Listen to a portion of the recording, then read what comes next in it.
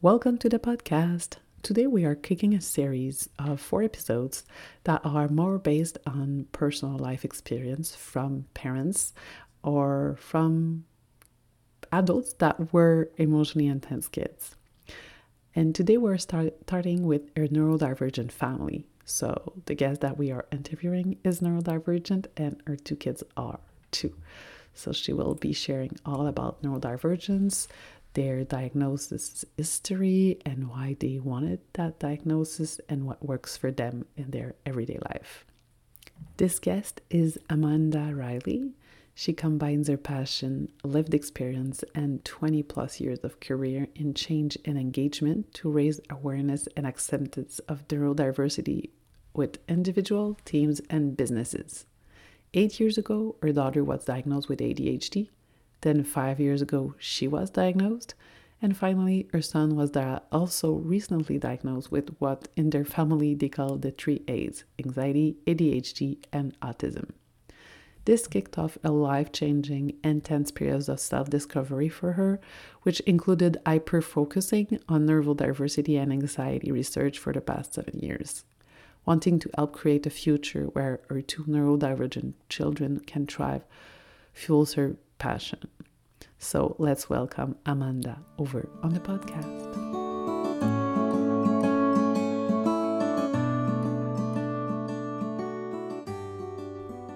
Welcome to Parenting the Intensity, where we'll talk all about how we can drop the general parenting advice that doesn't work with our emotionally intense kids anyway, and let go of the unrealistic expectations society puts on us as parents. Together, we'll find solutions and ideas that work for you and your kids. Chances are, deep down, you know what they need.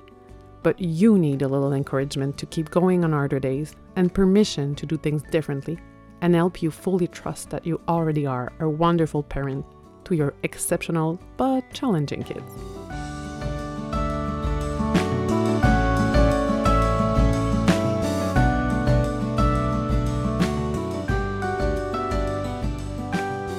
Do you read all the things, listen to all the things, take all the courses, and you know a whole lot of things about parenting, but you struggle to actually apply them in your real life?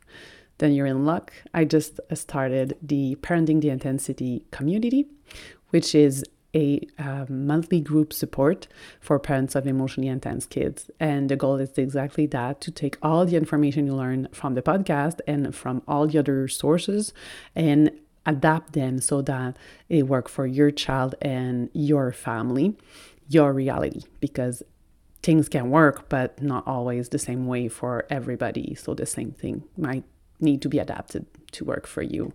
And sometimes it's hard to sort through everything to choose the right things so that you can really enjoy your life and your kids, not always being afraid of the next outburst. You can join by clicking on the link in the show notes or on the website.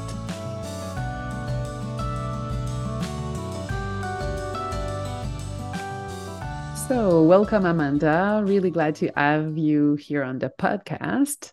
One of the many reasons kids are emotionally intense can be that they're neurodivergent. So we'll talk all about that. And I'm really glad to have you on for that today. Thank you. Thank you. I'm very excited. This is one of my favorite topics. So I will try to keep my answers succinct. That's okay. And waffle. Great. And can you introduce yourself and tell us a little bit more of why you do what you do? Yeah. My name's Amanda. I'm based in Victoria, Australia.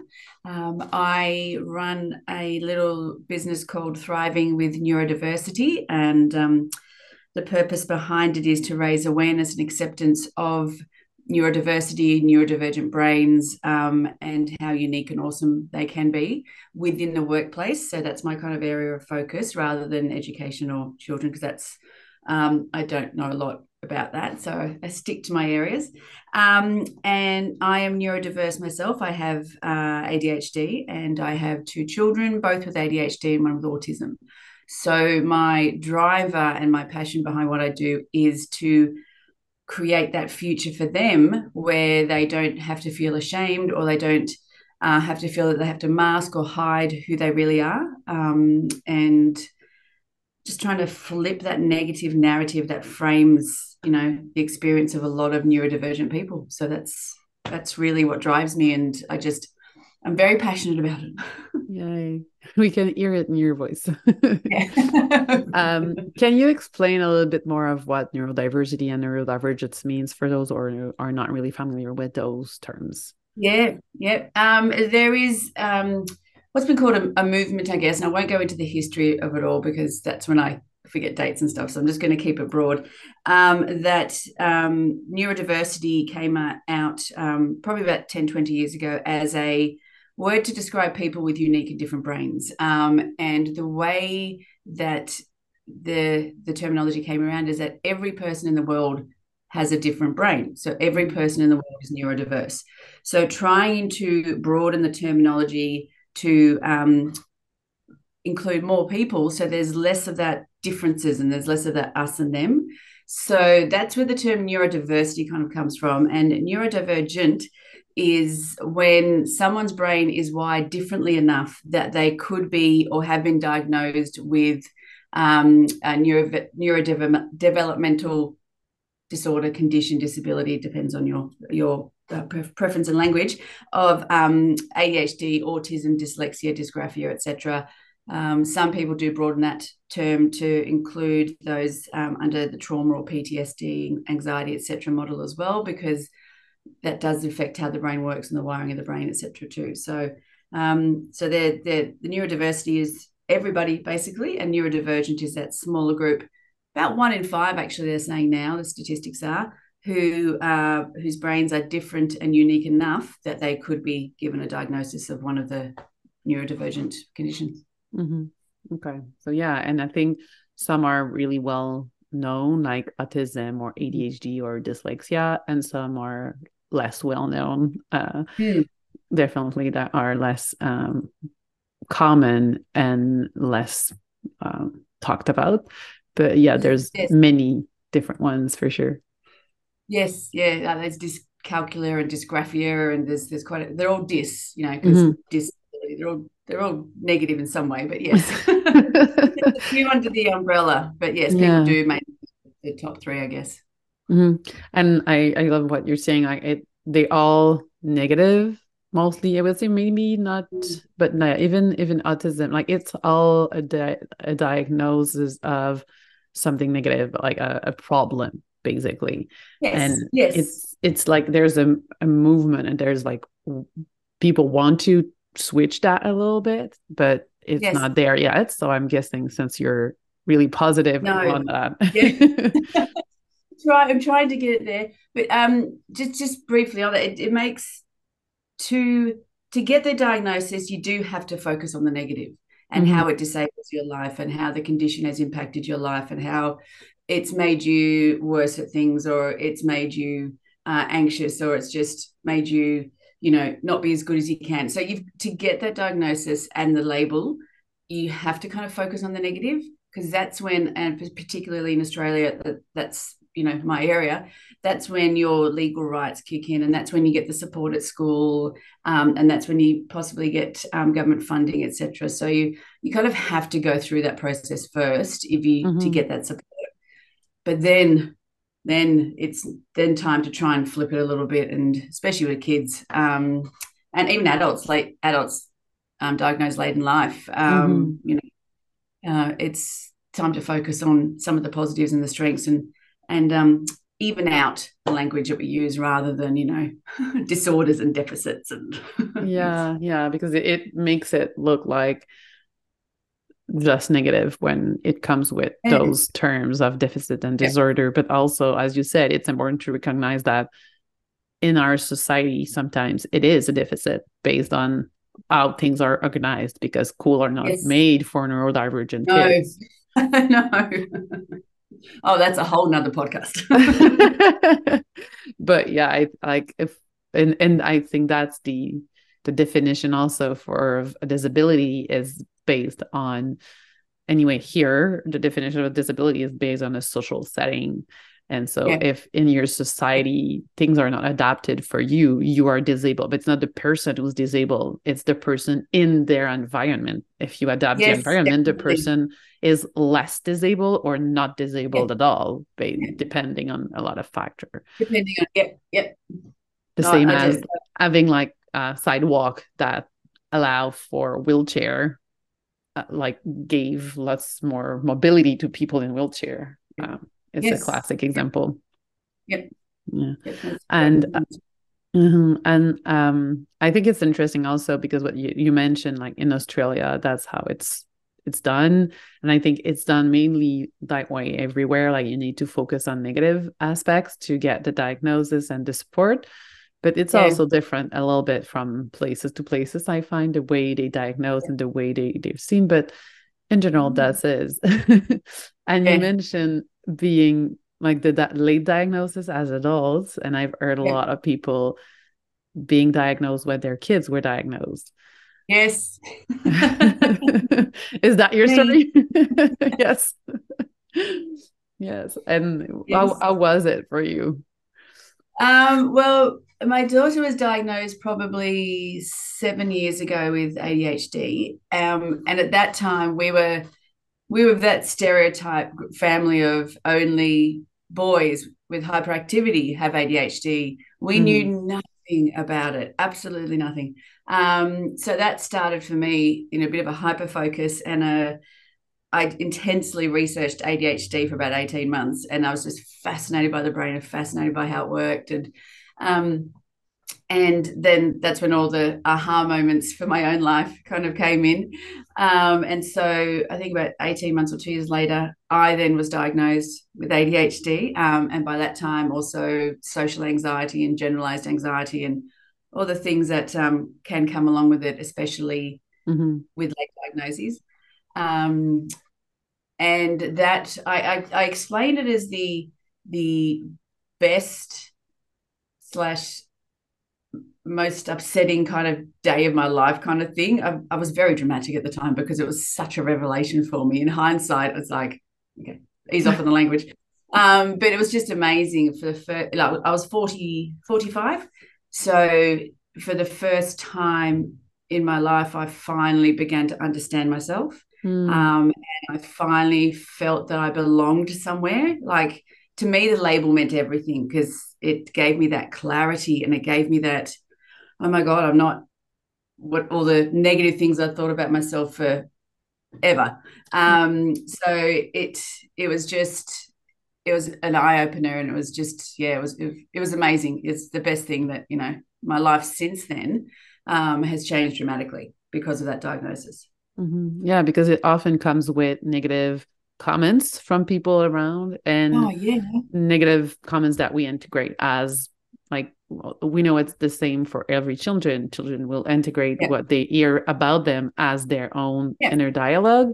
So and yeah, neurodivergent kids often hear more negative comments than yeah, others. yeah. It's also that sense, that you're different. Like I always knew I was different, Mm-hmm. but I didn't know how or why. And so I never spoke to anybody about that, not even my husband. I just had that constant sense of being different and not fitting in. It was just Mm-hmm. always there. So for me, getting that diagnosis was just like, yep, okay, now I can start to make sense of everything. So it's Yeah, been good. yeah. Highly recommend it. And I If you think if that's you're thinking about seeking one, I highly recommend just at least looking into it because yeah, it's you don't have to tell anyone if you don't want. You don't have to. I'm very open about it, of course, but it can be a private thing. It doesn't mean you have to go around telling everyone. But just for yourself, you can start to look into it. hmm. Mm. And I think that's interesting because lots of parents are afraid of diagnosis. Like it, and I did an episode on that subject, but um, Mm. I think it's something that often people will prefer the denial of not knowing because the Yep. diagnosis makes it permanent. Yep. But it's really Yes. important what you're Yes. saying. Yeah, that it also help us come understand. And from a parent point of view, Yeah. it help us understand our kids. Oh, definitely. I can support my kids so much better now because I know that I'm similar to them now, and it's been proven that I'm similar to them, so I can support them better because I understand. You Mm-hmm. know, Intrinsically, I can understand, if they're having a meltdown, I can pretty much guess why, Yeah. So Yeah. not all the time. They're still But kids. sometimes, yeah, they're still kids. Sometimes there's no reason. Yeah. Or there's no reason that we can understand at all. That makes no Yeah. sense for us as adults. Yes. Yes. There's definitely a reason for them. But yeah. Yeah. Yeah. And sound like even if the diagnosis is the same, it's still two different persons. So it makes sense that It sometimes. is. It is. Yeah. We definitely have our own unique traits, but there's some, of course, being the whole genetic component of it that are very similar too. Yeah. Mm-hmm. Yeah, that's very interesting. And as you said, you can like understand them better and deal with tantrum better. And one of the thing I always say is that with emotionally intense kid, neurodivergent kids, all basically all emotionally intense kids, Yeah. um, they're in general, their general what I call the general parenting advice with like air quotes, they don't really work with those kids. Did you find that to be true, or was your experience different? Oh no, we did. Um, Especially I think with before my daughter was diagnosed, she would have a lot of emotional intensity. She'd have a lot of night terrors associated with the fact when she got overtired and just her brain couldn't shut down at night and just all of these things, which of course no one could really help explain to us, but at the time. But my husband is English and he's a wonderful dad, but he's a bit of an old school dad. Mhm. So he's a bit of a, he grew up with a you listen to your parents, you respect authority, blah blah blah.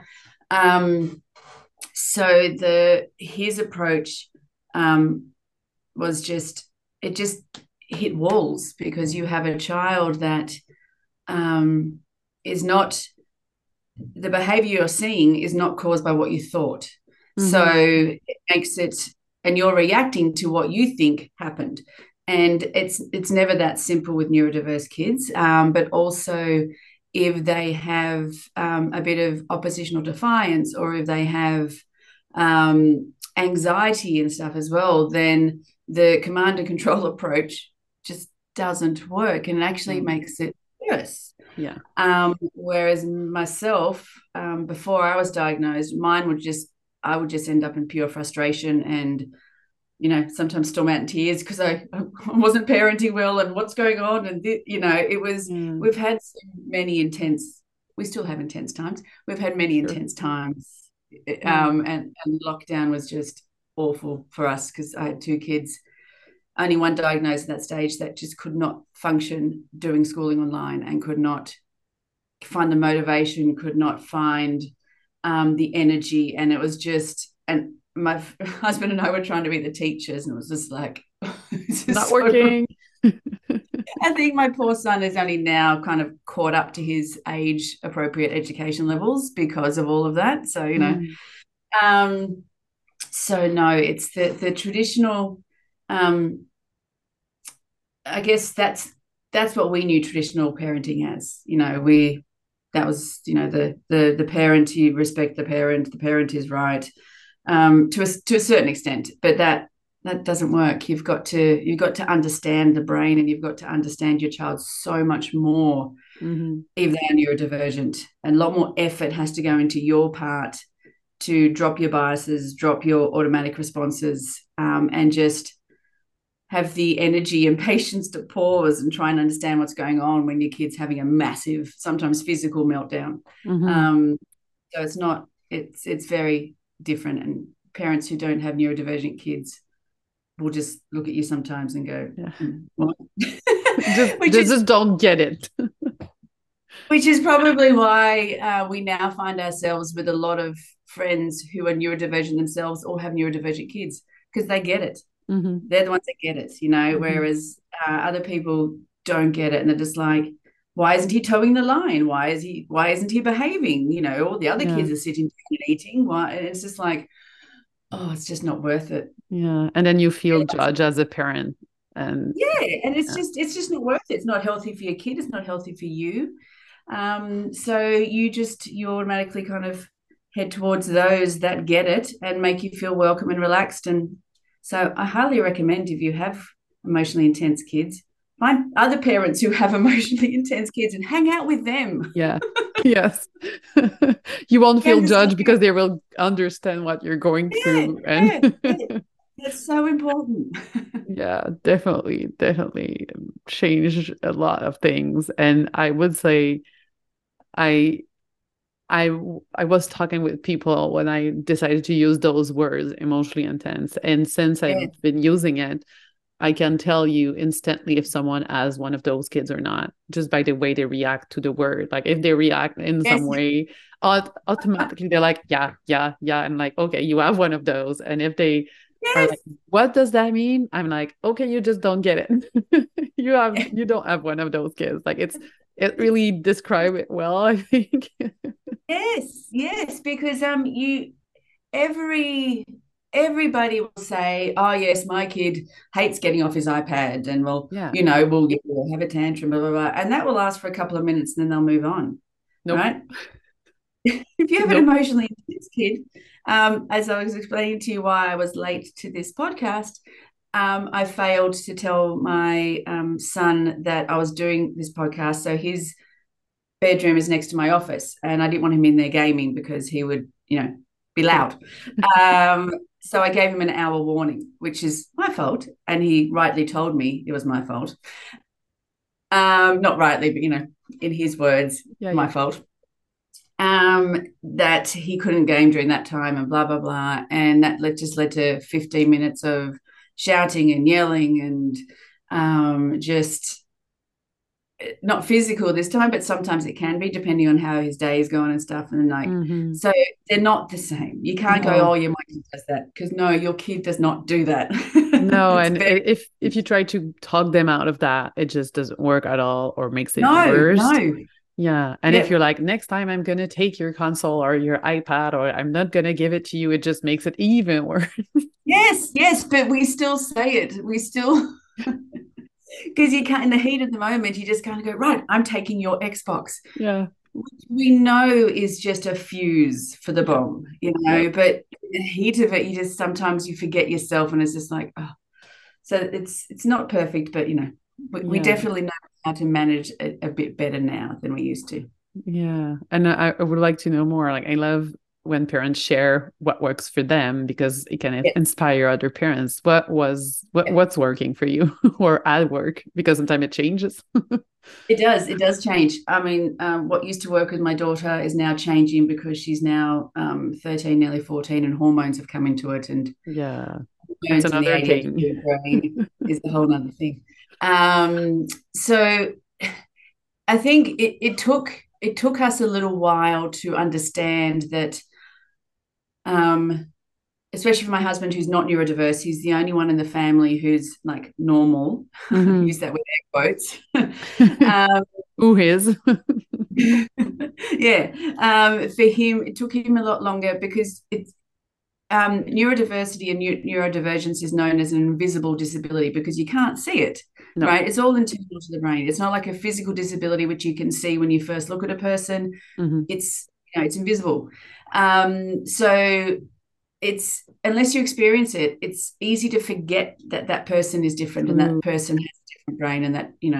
So it took him a while to kind of get his head around that. And so we both spent time learning about ADHD and learning about autism and learning about anxiety, um, and just trying to understand certain triggers of our kids. And it was a lot of work on our part. Admittedly, a lot of work on my part first, and then me sending him links to articles and going, "Have you read this? Have you read this?" Yeah, getting Which, the other parent on board is another story. oh yeah, yeah. It's taken a few years, but I think, as an aside, what helped bring him on board was me explaining to him that he is a unique role in our family, and in a very important role, in the fact that he's the one that can step back and just help us come out of some of these neurodivergent emotional areas that we've gone into, and he works really well with me to help bring me back, sometimes when I get too intensely involved, especially with my daughter, in an argument or something, and he'll very rightly call it out and just go, walk away, no, walk away, walk Mm. away. So he's got a very important role to play. And I think identifying that for him was quite key in us being able to work together. Because I get the neurodivergent side, but he also knows what triggers me. And so, so Mm-hmm. it's hard, but we think we're finally making steps. So it's understanding the kids, it's understanding what their triggers are, and it's just trying to learn to pause. So when my daughter has a meltdown, just try and not engage her on it because she wants to engage. She's looking for Yeah. that dopamine hit. She's looking for Yeah. that. She needs someone to be intense back with her. So I can totally relate that. I have one of those here. yes. So what I'm going to go on all different tangents here because there's so much involved. It's not a simple answer. No. So I'll just use my daughter as an example. So if she is um, seeking an argument or seeking somebody to just bounce off because she's had a bad day or she's had an argument with a friend, or there's the reasons behind it are generally emotions that she does not know how to manage or talk about. Mm-hmm. So I know that that's kind of where it's coming from. And it is quite hard for a parent to step back and kind of go, okay, there is reasons behind this. She's not swearing at me because because she's just mean and awful. Mm-hmm. She's doing it because she doesn't know how to articulate what's going on in her. So both our kids react to physical stimulation quite well. So we've got quite a big hallway, and so we get a ball, and I go, right, throw a ball. Come on, let's go throw a ball. And sometimes they're soft balls. Sometimes I have to throw it at her a few times, and it hits her for her to suddenly pick it up and throw it back. And I went, okay, I got you now. And then we start throwing. That kind of breaks it Love down. that. Yeah. My son's a bit different. He needs that physical wrestling kind of Mm-hmm. pushing kind of thing, and that helps him kind of get out of it. Mm-hmm. So we kind of break it down, and then when she's ready, I'll go in and I'll talk to her and go, okay, so what happened today, or where did this come from, or blah blah blah, um, and just that level of understanding I can give her has helped her open up so much. She now, she sees a therapist at the moment, and she mentioned to the therapist that I was the most useful tool in her anxiety toolbox. I That's think kind her of a words were, I was compliment. the It yeah, is a yeah, I know, compliment. but it is a few more. I think the words were, I was the biggest tool in her. We'll take it. Yeah, you take it. Um, so it's being able to treat her as a little bit more of an equal and just understanding, and it has opened her up so much more because she knows that I get her. She knows that she can trust me, and it's taken years to get to that point. But um, I need to summarize that for you. But for the moment, we'll just leave that there That's because it's a okay. lot. Yeah, and I think that's very important and interesting because there's a lot there that um, could be explained by an OT, an occupational therapist, like because everything you're explaining, there's a lot of like um, interoception, a lot of deep pressure, Yes, a lot of like all yes, of those things that are yes, regulating the nervous system in so many interesting yep, ways. yep, And then there's also that aspect of co-regulation of you being able to stay calm even if yeah, she's like getting out, yeah, and then she can regulate out of your regulation basically, and yes, having yes, that. And also something that is so important for every children, but especially tweens and teenagers, to mm, have that open line of conversation with their parents, yes, and it's so often not the case. yes, My older one is 15, and I can tell you that lots of his friends don't have that with their parents. It's yeah, kind of rare, it and is, so I yeah, think it kind of forces us when we have challenging kids to learn to have that open line of yeah, conversation, which is yeah, very, very precious when they get to the teen years. It is. It is. I mean, Be kind of having a trial run when they're little of that teen years. I like how you've given it that silver lining because you're right. It is important. I mean, it's really hard. You have really hard days. So Mm-hmm. being able to find that silver lining, I guess, is very important. And that kind of keeps you going, and And so when Poppy, when my daughter, everyone knows her. That knows me, doesn't matter. When my daughter told her therapist that there was that moment where I went, oh, something's working. That I'm the biggest tool in her toolbox.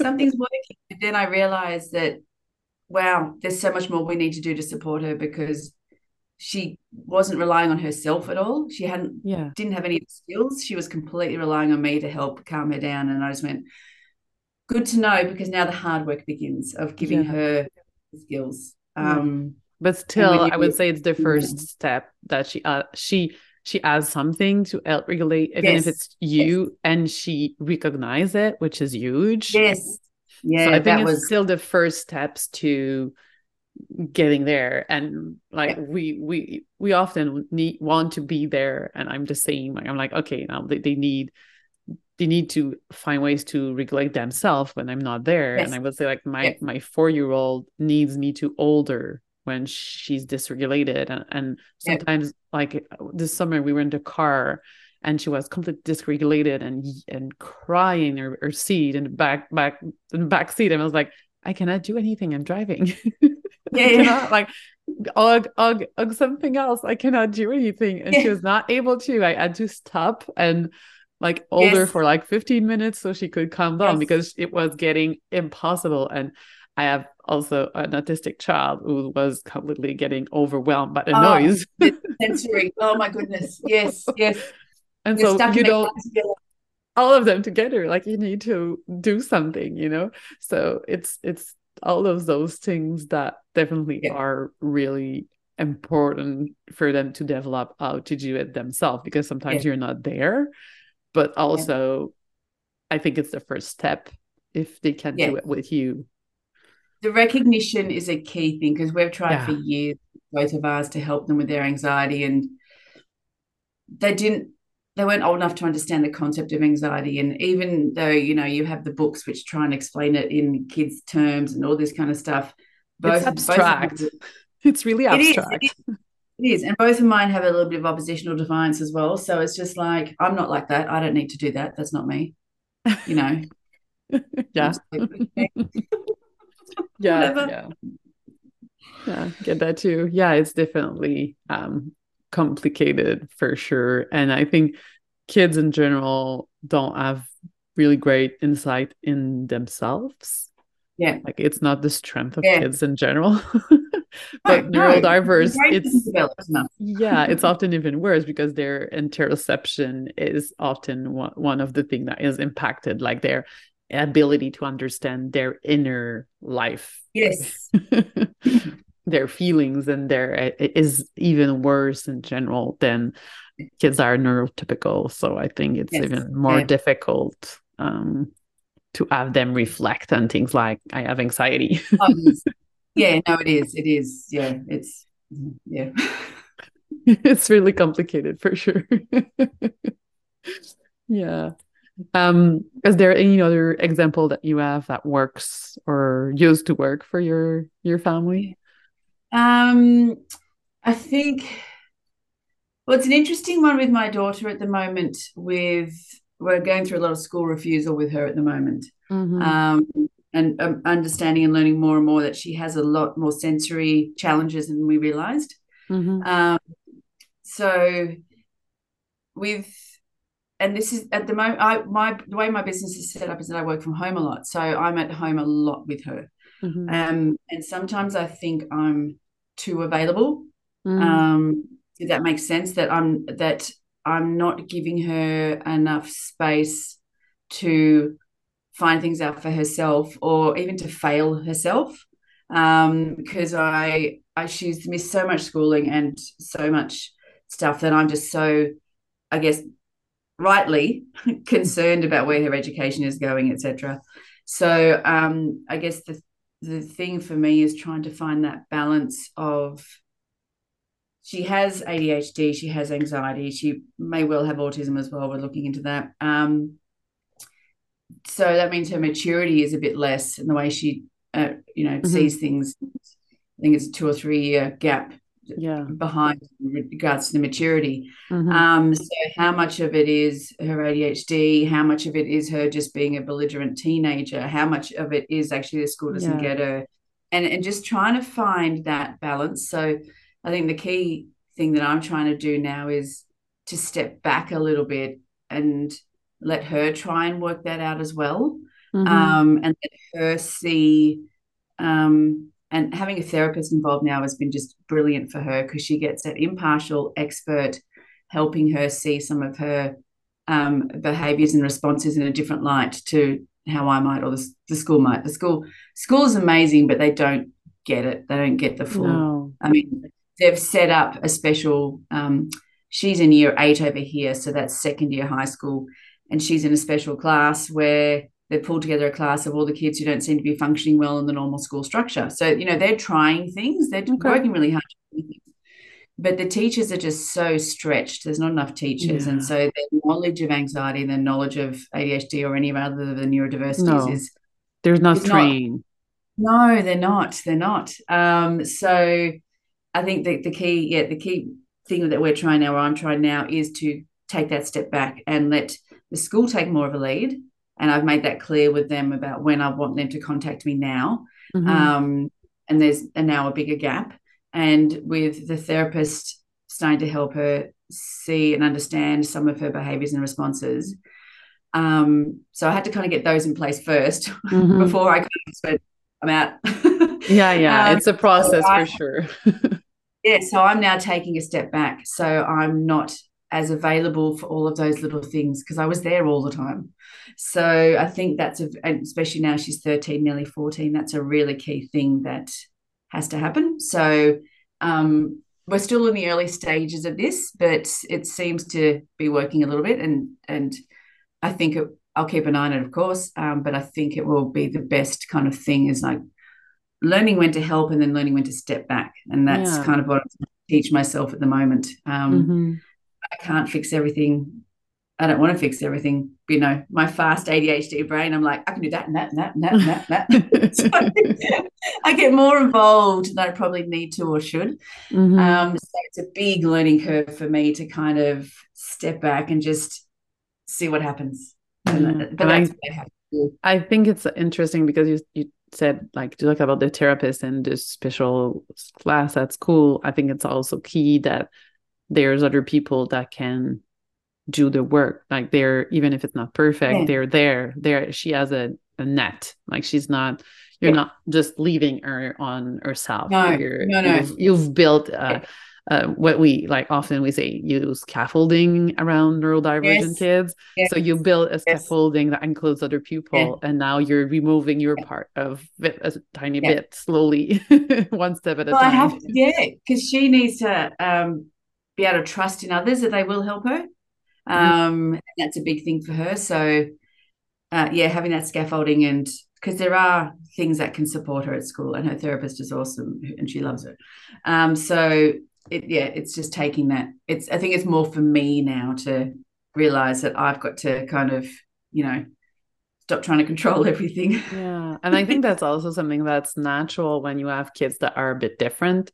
You're more Mm. involved in their life. You have to advocate for them. You have to be that parent at school who's always calling, who's Yes, always like behind and asking for things. And so I think it's normal that like at 13 in general, it's like it's caught like yeah, you've taken that step back normally, but with yeah, neurodivergent kids, it can take a little longer. And as you yeah, said briefly, they're often 3 years behind in their emotional development. So yes, they're 13, but in fact they're 10 in their yeah, emotional development, but they are surrounded by people who are 13. I yeah, feel in those years it gets even more obvious that they are lagging behind a little bit in their emotional development because It they does. changed a lot at It that does. age. But actually, on that point, we were when we got my daughter's diagnosis. She was in grade 2, so she was 8. Um, we were open with her from the start about you have a different brain, and as I learned stuff, I taught to Mm-hmm. was showing her stuff, and because she put everything down to the fact that she couldn't hear properly because she knew she was missing things, and she'd also started to self-manage by sitting at the front of the class and all that kind of stuff because she knew she couldn't hear things properly because as far as she was concerned because she kept missing stuff. Mm-hmm. um, and so we were quite open with it with her, even though 3 years later she was still going, what does ADHD stand for again? It's just like Telling little bits. things, yeah, telling things doesn't mean they understand or they listen. No, no, no, God, no. It doesn't mean she like sat there and went, oh, yes, that makes sense. Yes, yes. No, that doesn't happen. But enough got through at times that she became quite open about it herself. So Mm-hmm. she talked about it, and she tells all her teachers, and she's very, she's becoming a bit more self-conscious now because of the age, but because she's quite open about it, she now has a small but strong group of friends who are exactly like her. Mm-hmm. So they are all different in some way. They're all unique in some way. Mm-hmm. Their brains work differently. And so they've kind of all found each other, because, and I do think it is because she took that step of being open and honest herself.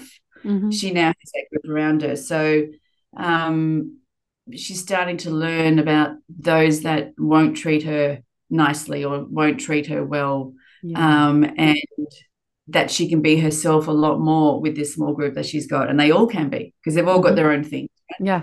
Um, Yeah. so I think that was kind of giving her that knowledge and that kind of choice, I guess, was quite important. It's otherwise you have a kid at school that just tries to fit in like I did. And Yeah. you do all the things to fit in and you never know where you fit in and you just copy and you mask and you kind of forget who you are Mm-hmm. because you want to be and look like that cool kid or actually that kid or actually not sure which kid, but it's not you. Yeah. It Yeah. can be any kid, but it's not you because Yeah. you know that you're different, but you're not sure why. So you're just going to copy everyone around you. And if Mm-hmm. you fall into the group, then, that's not good.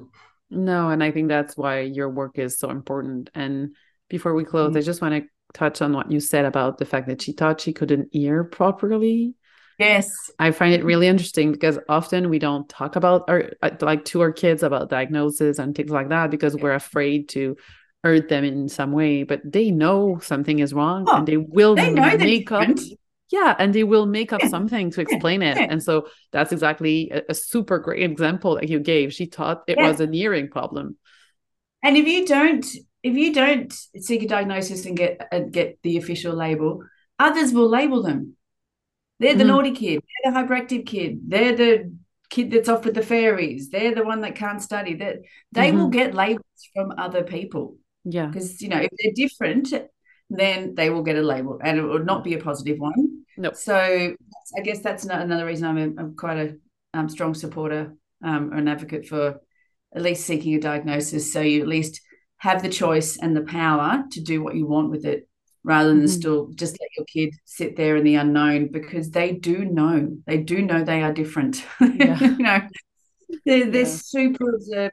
They know that they're different. Yeah. It's So just that they don't know why and how and what's going on. yeah, And yeah, yeah, a bit like the classic parents are getting separated and kids are thinking it's their fault if you don't explain it to them. They will yeah, still think that it's the yeah, same for diagnosis. If you don't explain to the kids what's happening, they will explain it themselves. And if they get a lot of negative comments about themselves, they will explain it with that. They will think yeah, they're bad. They will think they cannot behave. They will think they're distracted and like cannot study. yeah. And because they were told that again and again and again. In their developmental years, they copy the language around them. Mm-hmm. Um, and Yeah. that's what shape their perception of themselves. Yeah.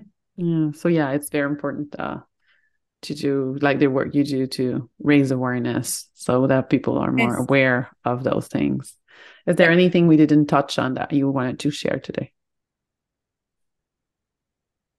No, I don't think so. I can't think of anything right now. I'll That's come okay. once we've finished. I'll go. Oh, I should have said that. If there's lots of things, we can do a sequel later. Yeah,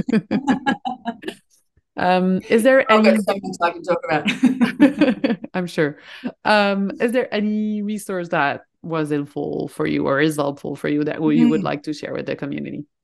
Yeah, definitely. When I first started research, I looked everywhere, but I think attitude.org or attitude mag, yeah, it's attitude mag, Hmm. um, is an amazing resource for ADHD, but it also links into the comorbidities of dyslexia and anxiety Hmm. and all these other things as well. So it's not just pure. And it covers the amount of resource and effort and time that goes into all of their articles. There's every single topic you can want. And it's all data driven and research driven, but Hmm. written in a way that's easy to understand. And they have their research papers, or they have their short articles, and they have or they have videos. So they've worked well to cater for the different brains. True. I've never even realized that, but that's true. They know who Yeah. their public is. Yes, yes. Although their podcasts usually always hit an hour, and that's the only thing I don't get. Yeah, that's Uh, true. More than an hour often. it should be That's why I'm shorter. trying to keep mine shorter, but it's hard. It's hard.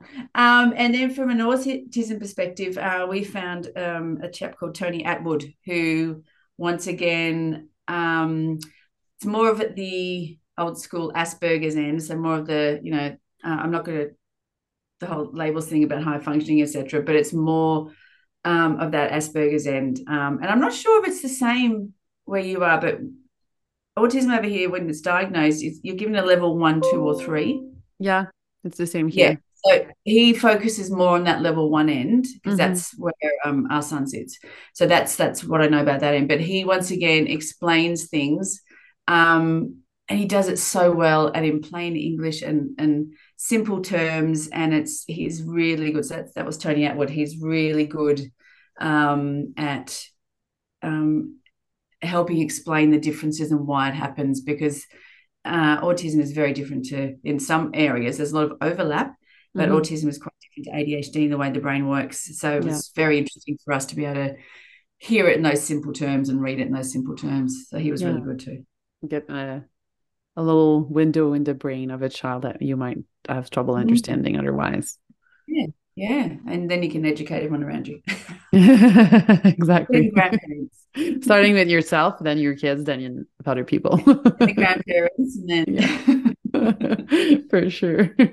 And where people can find you and how can they learn more from you or work with you or um, yep, I'm on LinkedIn under my name, Amanda Riley, and that's where I talk a lot about the awareness and acceptance of neurodiversity within the workplace. Um, and I also have a website called Thriving with Neurodiversity and an Instagram, and that's where you'll find lots of resources. I've actually just launched an ADHD starter kit for recently diagnosed adults. Because that's the biggest thing I'm finding when I work with recently diagnosed adults, and for myself is like, where do you start? You yeah. got your diagnosis, but now what? So that's a free resource I've kind of thrown up there of just my 7 years of hyper focus on neurodivergence and ADHD. I've kind of pulled out all of the best links and the best podcasts and the best other things to kind of pull it all together. Yeah. And I mean, I know we're talking about kids and stuff, but there's some useful things in there too, about that, but also for adults who are, maybe looking at their kids than looking at themselves. Hmm. Yeah, yeah. And when you're getting the diagnosis and you've been told so many things and then the parents, often there's at least one parent who recognize themselves in that description. Yep, yep. It's especially ADHD. It's one of the most genetic. It is the most. I get the words wrong. It is the most genetically inheritable of the Hmm. neurodiversities. Hmm. Yeah, because like like autism, for example, can be created by other things like prematurity, Yeah. for example, which would not have nothing to do um, with the genetic. It's just you're premature. That's life, and Yes. you Yes. that. So there's other things that can trigger Yeah. Yeah. autism, but yeah, ADHD is generally just genetic based. Yes. So yeah, well, thank you very much for being here today. It was very fun to talk to you and hear Yeah, all it's your lovely. tips and information. So really glad you've been here. Thank you. Yes. Thank you so much. It's been fun. I'm so glad you joined me today and took that time out of your intense life to focus on finding a new way to parent that works for you and your kids. To get the episodes as soon as they drop, make sure to subscribe to the podcast. And please leave a rating and review so other parents can find it too. Also, check out all the free resources on my website at familymoments.ca so you can take action on what's the most important for you right now. And take a deep breath, keep going. We're all in this together.